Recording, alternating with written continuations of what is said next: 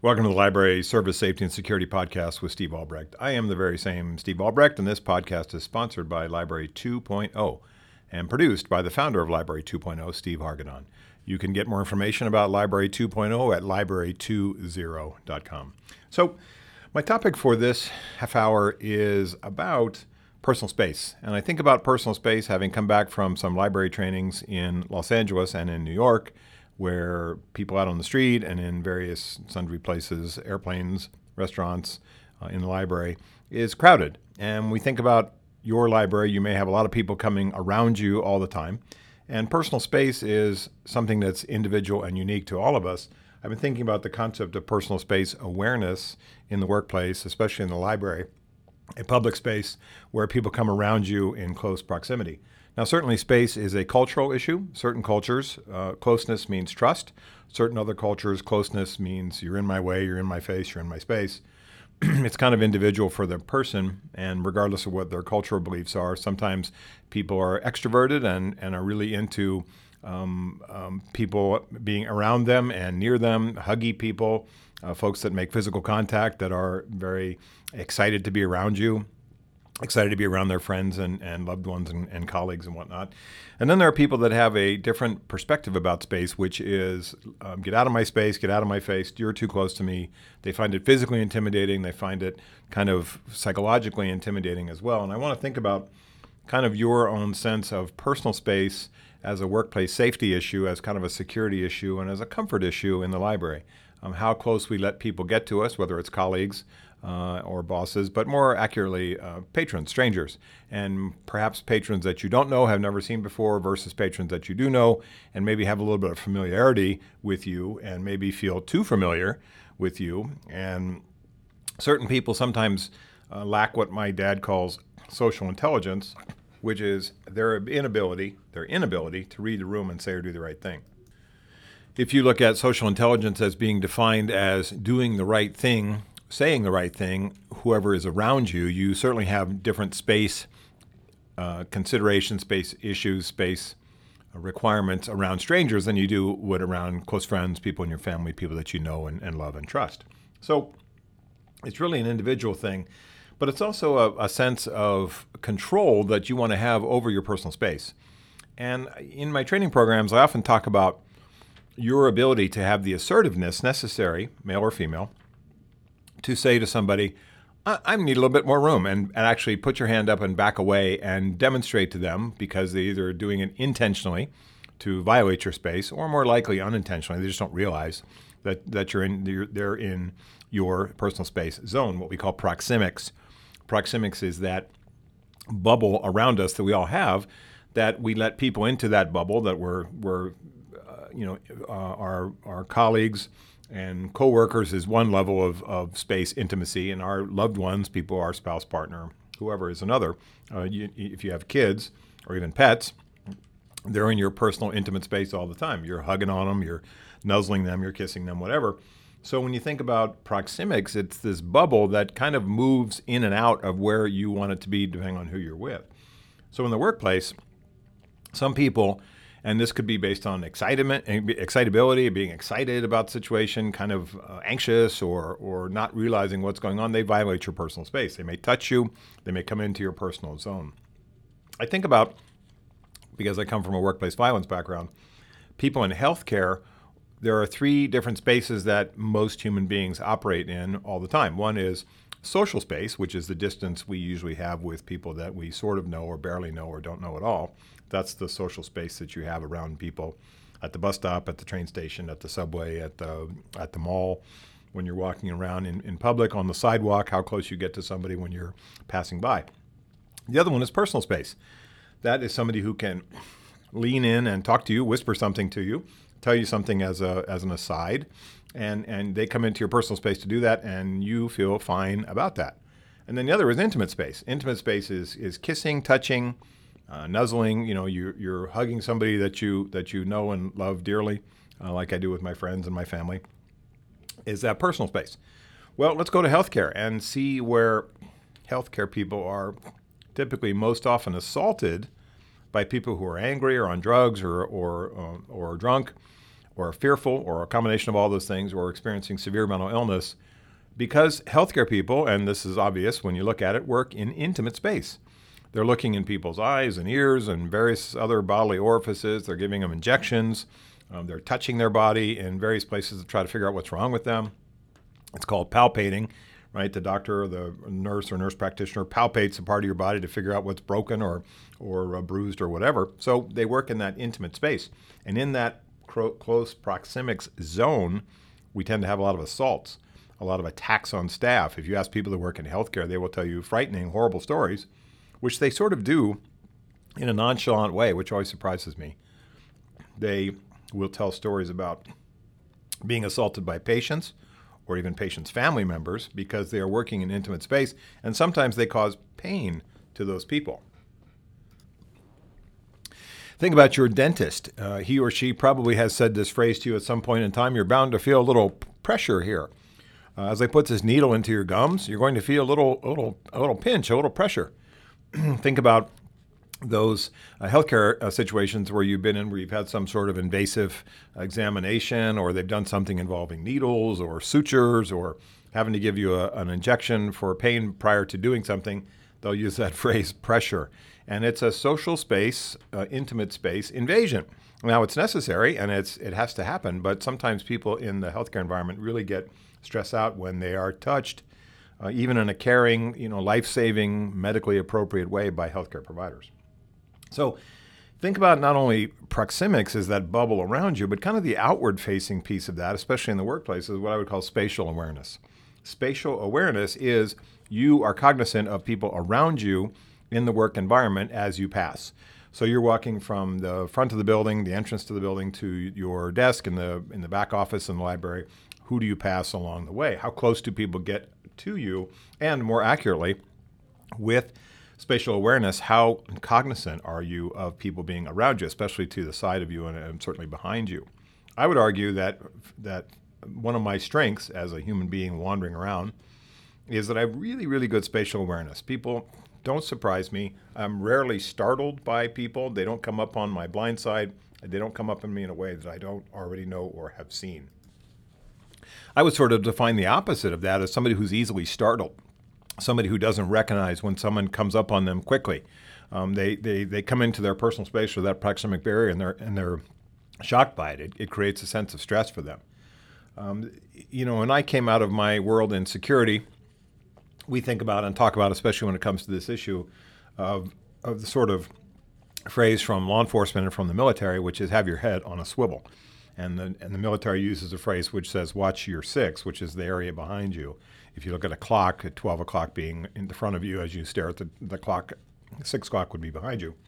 So there's a phrase that military people use all the time called watch your six or watch my six. So when you think about this head on a swivel perspective, it's not that you have to walk around in circles all the time, not that you have to turn around like a spinning top all the time, but that you are paying attention to who is around you, who is approaching you, who may be standing near you or walking near you or coming up to you with the intent or desire to speak to you, is as a safety issue. And I look at this, especially as a man, and I'm hoping that if you think about how men sometimes violate space of other people, both in a bullying way or also in an aggressive way or an overly assertive way, that you pay attention to the warning signs that we'll talk about. And as a woman, if you think about the men around you who may unintentionally come into your space, not realizing that it violates your space, that you have to kind of put them on notice. And whether it's a patron or it's a coworker, sometimes you just have to say, that's too close, and back up and get back the space that you need. I have seen, and I guess this is my fault in the old days, where people would use my suggestion to say, I'm sorry, I need a little bit more space, and then actually physically back away from a patron. And somebody said to me, why am I apologizing for getting my space back? And I said, you're absolutely right. This is actually something you should not apologize for. You should just say, I need my space.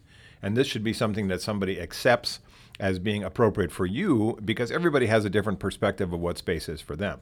Some people are quite gregarious and extroverted and just love people and get a lot of human energy, which is, some small portion of library folks. Don't mind when people are around them and don't mind this sometimes this kind of space invasion piece. If you're like me, and I'm an introvert trapped in an extrovert's job, I have a real problem with people that violate my space without my permission.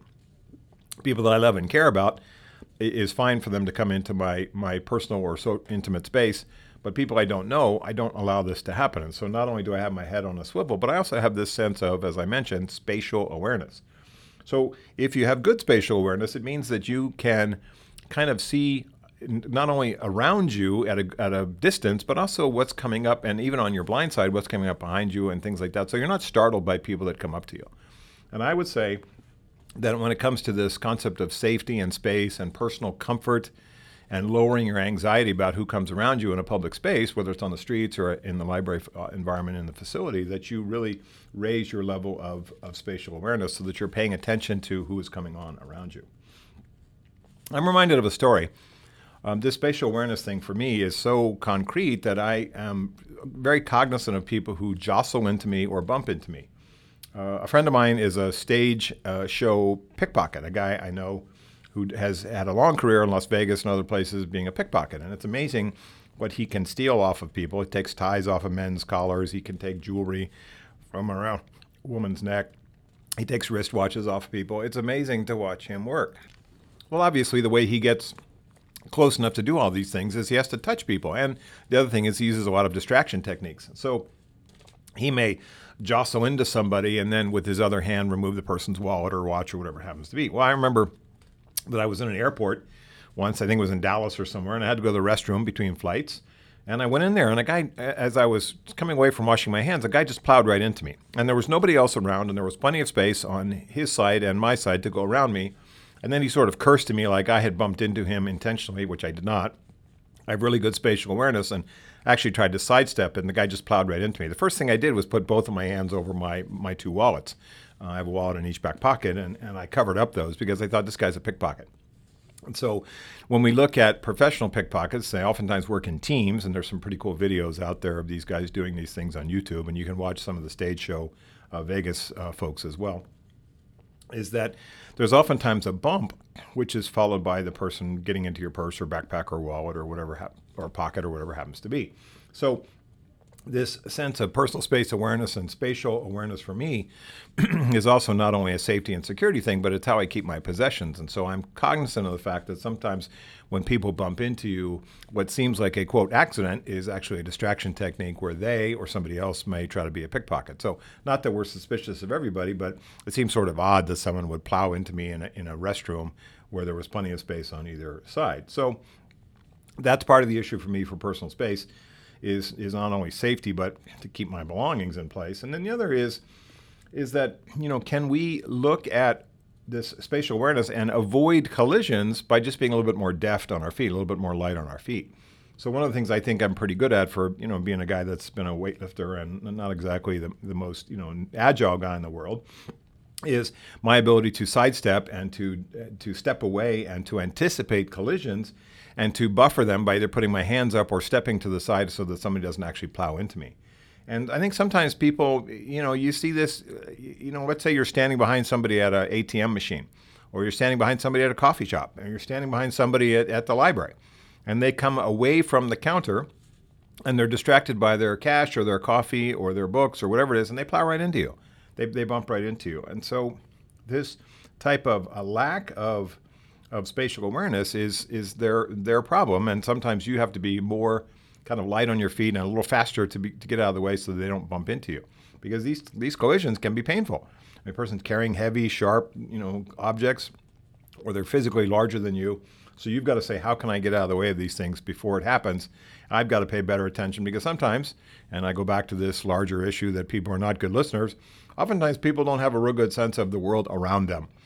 You see this at the grocery store.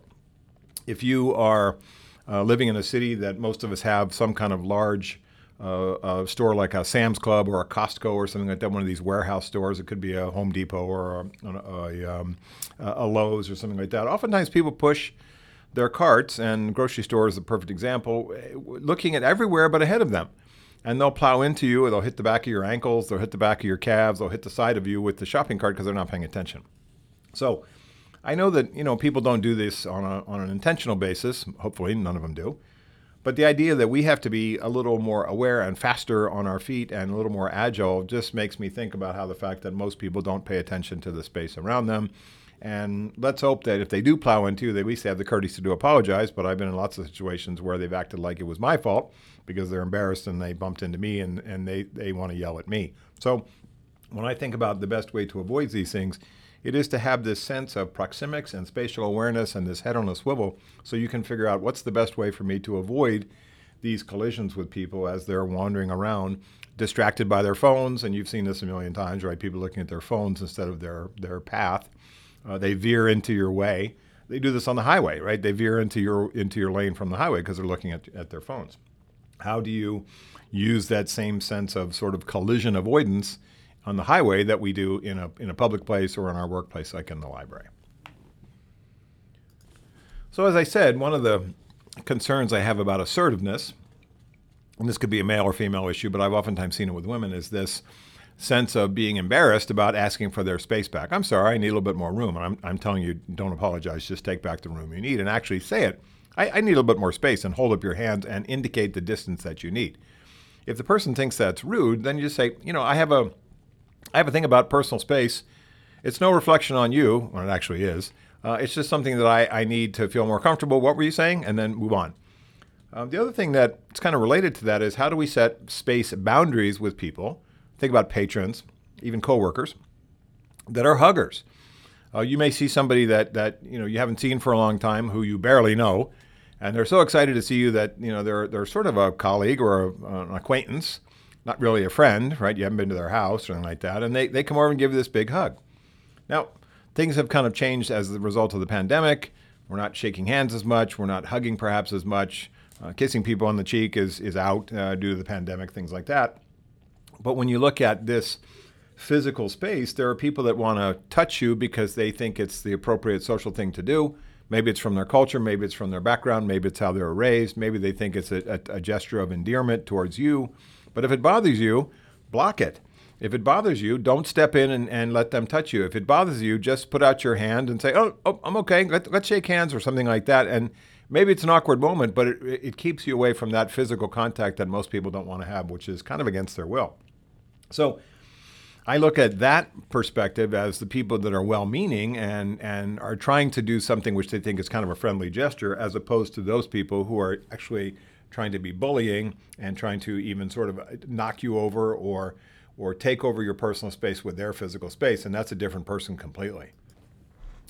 I think you have to go back to the awareness piece and to read their body language and to look at their kind of previous encounters with you or previous encounters with other staff members. Do these types of patrons have kind of that bullying, bravado, aggressive style? Could be male or female. People that just come in and sort of take over the room. I was on a flight coming back from the East Coast this week, and this woman came into the area, which is very small on this plane, waiting for the restroom, and she wanted to talk to the flight attendant, so she just bowled right past me, just bumped right over into me, kind of knocked me over. And didn't say anything, just went on about her business and wanted to talk to the flight attendant. I think, men and women, some of them have that approach, which is, I need to go do my thing, I need to go talk to somebody, and you're in the way.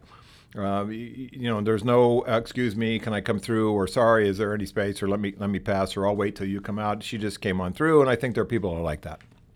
I don't think you can do anything about it in the aftermath, and other than cause a scene and say, hey, you bumped into me, are you going to apologize? That's not very useful. I think you have to pay attention to your sense of space and just anticipate that people don't perhaps have the same sense that you do. If you need more space, then I think you have to ask for it and be assertive about it and not apologize, or just back up and say nothing, but the message to them through your body language should be, I need more space.